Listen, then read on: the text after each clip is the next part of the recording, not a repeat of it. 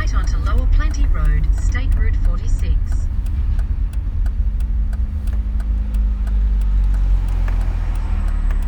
You're with Annalisa on All Ears, and right now we're headed out to a warehouse in Melbourne's outer northeastern suburbs to check out an Australian first.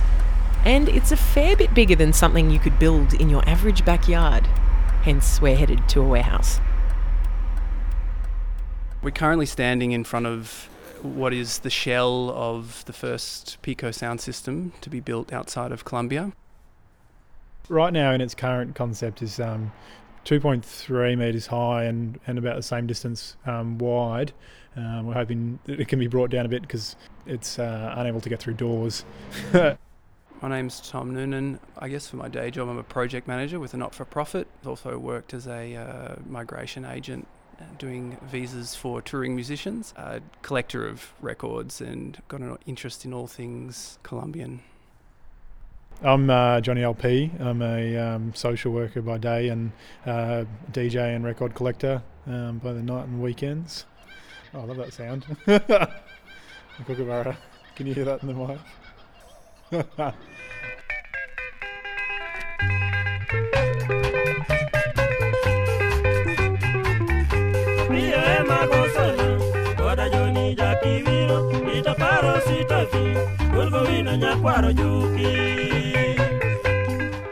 A few months ago, I found myself at a Colombian cultural festival in inner Melbourne with music cranking, people playing soccer, and something caught my eye. I was looking for the very first time at a Pico sound system speaker, albeit a miniature version. It was emblazoned with fluoro psychedelic artwork depicting an elephant in the jungle with records, and in big letters across the top was its name, El Oro Negro, the black gold. And then I heard that the two guys you just met were building the first ever Pico made outside of Colombia. And what is a Pico sound system exactly? Well, if you make your way to the Caribbean coast of Colombia to towns like Barranquilla, Cartagena and Santa Marta, you'll find a unique tradition. Neon, towering sound systems called picos are part of an outdoor sound system culture which has been developing in the region since the 1950s. These towns are teeming with picos, each with their own flamboyant Technicolor artwork and names like El Gran Lobo, which means the big wolf, Supersonico, supersonic, and El Coreano, the Korean, all designed to draw a crowd and reign supreme over their competition. And this is why we find ourselves at a warehouse in Greensboro. So let's hear more about the history of Pico sound systems from Tom Noonan. Barranquilla, being one of the largest cities on the Caribbean coast in Colombia, was, I believe, the first city in Colombia to get a radio station broadcasting, and people throughout the city would not have the financial means to to own a radio or to listen to the radio or the music being played, and so people would take their systems, their radios out, they drag it out onto the street. Colombia is similar to a lot of other Latin American countries in that you have these sort of one-level tiled houses with a courtyard at the front that's surrounded by a security fence. People would drag radios out into those family areas, and there'd be kids and dogs and whatever else, people playing and socialising, and they'd blast music out onto the street. That culture slowly evolved for, people trying to get a bigger and bigger sound system, so that eventually you had this culture where the radio station became less important and it was more about people playing records, vinyl records, for families, for people just coming and going in the street, people eating. It's a kind of full community thing. There are certainly sound systems that have gone through generations of people, gone through families, been passed on to other families, and that identity has remained consistent. There are others that are just sort of come and go. The word pico, meaning pickup, supposedly refers to the kinds of trucks that delivered the heavy sound systems from the 1960s onwards. It also refers to the needle of a record player and to what can happen at a party, picking up. And you won't hear your standard top 10 style music on the sound systems. In fact, very little Colombian music in general. Picos are a distinct expression of Afro-Colombian culture and play genres that originate in Africa and styles that are blended with Colombian music. And this, as you'll hear, provides a pretty valuable musical schooling for those who get to hear it. I listen to a lot of Pico music. When you talk about Pico music, you have the huge influence of Africa because it's really in the Caribbean. So there's like rhythms from Africa coming into from Congo and from Nigeria, and artists that wouldn't play on mainstream radio, they will be playing on the Pico, you know? So it was a way of expression for the ghetto and for those social communities to say, hey, you know, this is what we actually want to listen to. Oscar Jimenez is a Colombian musician and producer who's lived in Australia for the past 18 years. He grew up just outside of Barranquilla. He's active in creating music-based cross-cultural exchanges between Colombia and Australia, and the Pico will be part of that. And while Oscar grew up right in the thick of Pico territory, it's important to emphasise that this is the music of poorer neighbourhoods, and Colombians outside of these areas and outside of this coastal region won't necessarily have heard of Picos, let alone been to a party. And sadly, the government are cracking down on parties, starting to ban them.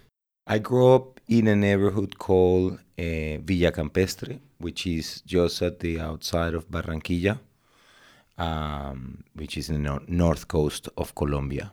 You know, very kind of tropical, Caribbean, lots of music, carnival feel. Barranquilla has the biggest carnival in the country. Like when you were driving to the airport, you have to drive through certain of these neighborhoods, and it was like, it was right in your face, you know, because the traffic will stop you. And there was all these Pico, playing different types of music. The division socially in Colombia, it's the impact of many things, you know. What I know, what I've experienced as someone that grew up there, is that obviously the economic situation, it kind of defines your status and who you actually get to connect and meet, which is something that started to slowly change, you know. I think that things like the Pico sound system and the carnival, and there are things that have been there for actually communities to actually start connecting and meeting each other. So that's what Pico sound system, I mean, I guess that for me initially, growing up as a kid, it was something that was like, oh, that's from the hoods, you know, like from the ghetto, you know. And they only play this kind of weird African music, you know. And years later, when I became a musician, and you became so appreciate all this music influence that I had. In Colombia, it's compulsory for all 18-year-old men to spend time in the military, and Oscar was lucky to get posted close to home in Cartagena, in the Navy, which was his ideal situation. While serving, he'd have to stand guard overnight, like a diligent soldier keeping things in check. But he did manage to find a spot that provided some relief from the nightly monotony and that gave a bit of a musical education. And I remember in particular there was one spot that for 4 hours you'll be listening to Pico music at the other side of the river where the school was. And it was all these brothels and, you know, just places where they have these Picos going bam, you know, and you are there with your rifle and just listening to this music, and I didn't never realize how much impact that listening of all that stuff actually had in my compositions these days now, because I was like, oh yeah, I know that tune, and I never actually heard that in radio or heard anywhere else than actually coming out of those Pico sound system in the brothels, you know. So I thank for that experience. Speaking of music, let's go now to a rough guide of a few more kinds of music that you would hear pumping out of a Pico sound system. This is champeta, a combination of folk music and dance that specifically originated from people of African descent who are from Barranquilla and Cartagena de Indias.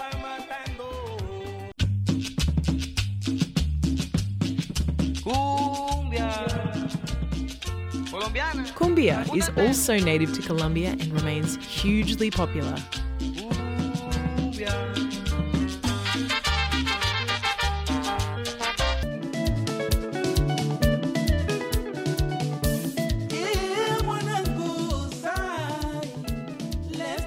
Soukous is from the Congo Basin.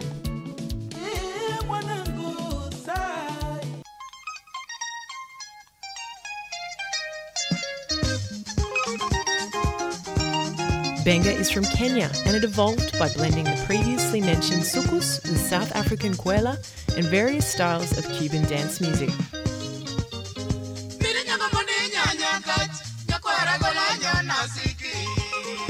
Of course, we can't run through every genre. Shout-outs to rumba and salsa. Now back to Johnny LP to give us more of an idea of what Pico's sound system parties are like. They tried to shut down the community ones, so now they have parties that are in closed off areas. So there'll be a couple of houses that have an area like a courtyard or an alcove that they have occupation of, and it's fenced off. So they'll have a bigger party in that, or there'll be the bigger style parties that happen in a larger arena sort of area with the multiple picos, potentially from the same proprietor. So there's multiple versions of El Coreano or El Lobo, or there'll be the smaller neighbourhood ones, which is the ones that I've been to before, where they'll have the pico set up behind someone's fence. Usually there's an old Colombian guy with a big belly DJing to lots of kids on the street, people selling beer and food out of their fences that are on opposing areas, and a booming sound that comes from very far away that you sort of don't expect to be some like little party that a family's having for the community. I think what characterises them for me is that unlike an event where you'd have a stage and you might have an artist performing on the stage, these sound systems are down in the crowd. You know, you've got 4,000 or 5,000 people heaving, dancing to champeta, salsa, cumbia. You know, there's bottles of rum being passed around. There's kind of these small barbecue grills with smoke going everywhere. The smells are great. Everyone is just having a great time, and there's this kind of I guess in the West we're really inhibited. You know, we all stand in the corners of the room and watch people dance, but one thing that I've been really drawn to in Latin American culture, and particularly Colombian culture, is just first of all, you don't need alcohol to have a good time. People will just kind of come together and they'll just throw their hands in the air and party. And you know, in these crowds that are just pulsing are these giant, big sound systems. And for whatever reason, people don't really care too much about their hearing. So these things are just thumping. Like, when I say thumping, I travelled with earplugs and my ears would still ring the next day. For the Colombians, they'll sort of thump their fist against their chest and say, you know, it's all about the feeling. You know, it's about, you know, being hit with this wall of sound.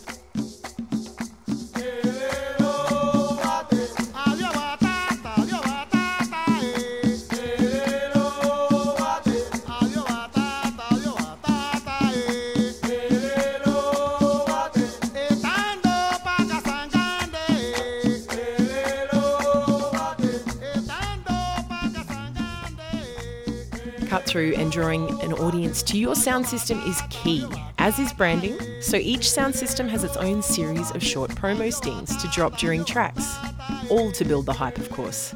Don Nonan y Johnny Pájaro, el dúo musical que comandan al Gran Mono. So our sound system's called El Gran Mono. In the tradition of Colombian Pico sound systems, we've gone with a name that's El Gran is a term that's given to a lot of large Colombian sound systems. We've gone with mono around I guess for a couple of reasons. One of which is that originally we were inspired by a Lee Scratch Perry album to kind of feature a large ape or gorilla on the front. Mono itself obviously means one.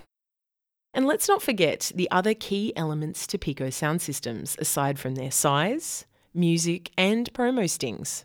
The artwork. Blazing neon psychedelic illustrations, accentuating the name and splendour of the Pico. Take a look online, there are tons of amazing pictures. I reached out on social media to a guy called Fabian Altahona Romero, because I was considering going to the north coast of Brazil or Colombia to look for records. Fabian is like the number one guy on the ground on the Caribbean coast for this culture, and he introduced me to the sound systems of Colombia and also the artwork of Master William Gutierrez. He's an art teacher by day, lives in Barranquilla.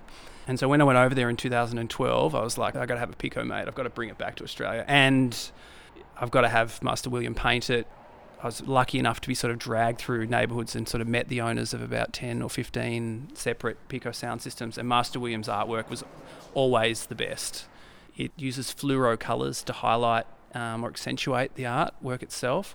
They're just so vibrant, and Master William, like, he's been doing it since the sort of 60s or 70s, and is the most celebrated and prolific artist for Pico artwork, currently still painting. Positive things of Pico is the beautiful exposure of culture, and visually it's something that this is what really attracts a lot of the people that pass through from other countries, and I think that's what inspired Tom and LP to say, hey, you know, this is amazing. Well, let's just do something like that in Melbourne, and I hope that it just continues to be celebrated, because art and music has a great connection into our culture and how we evolve as a community as well. You know, in these kind of Afro-Colombian communities in Barranquilla, they're playing kind of Kenyan benga and, you know, soukous and, you know, like Congolese rumba and like virtually no Colombian music at all. It's just all African music. The hope is, and this was never really created for us to DJ on, you know, for these two white guys to have discovered this culture and brought it back to Australia, you know, and here we've discovered this thing and everybody look at it. It's not about that. We kind of want to bring it in and have it at festivals, have it at community events, and try and change a bit of the narrative around what Colombia means to Australians as well. And that means, getting people playing, you know, Afrobeat on it, or you know, having, we can have rare African vinyl collectors on it. That's great, and you know, I'm all about that as well. But we also kind of want to make it accessible. If you're a great ape screaming from a distance, it could be El Gran Mono having a verbena in a neighbourhood near you.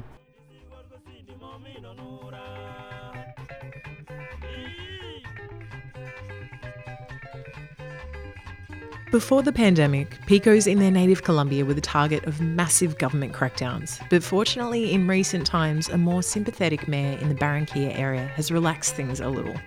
And now, during lockdown, many of the Picos have taken their music online for people to enjoy. We'll share the links to this. And since this was recorded, El Gran Mono has been built and started many a party for those around Melbourne. We look forward to when it can return to doing what it does best. Check out their website or social media to hear some DJ mixes and stay in the loop. Thank you to Johnny LP, Tom Noonan and Oscar Jimenez for sharing their stories.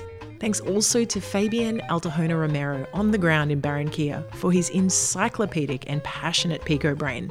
He gave extra resources for this story, including some of the images accompanying this episode. And thanks to Beth Atkinson Quinton for her editorial support, and First Kiss Goodnight for our theme music. I will see you next time on All Ears.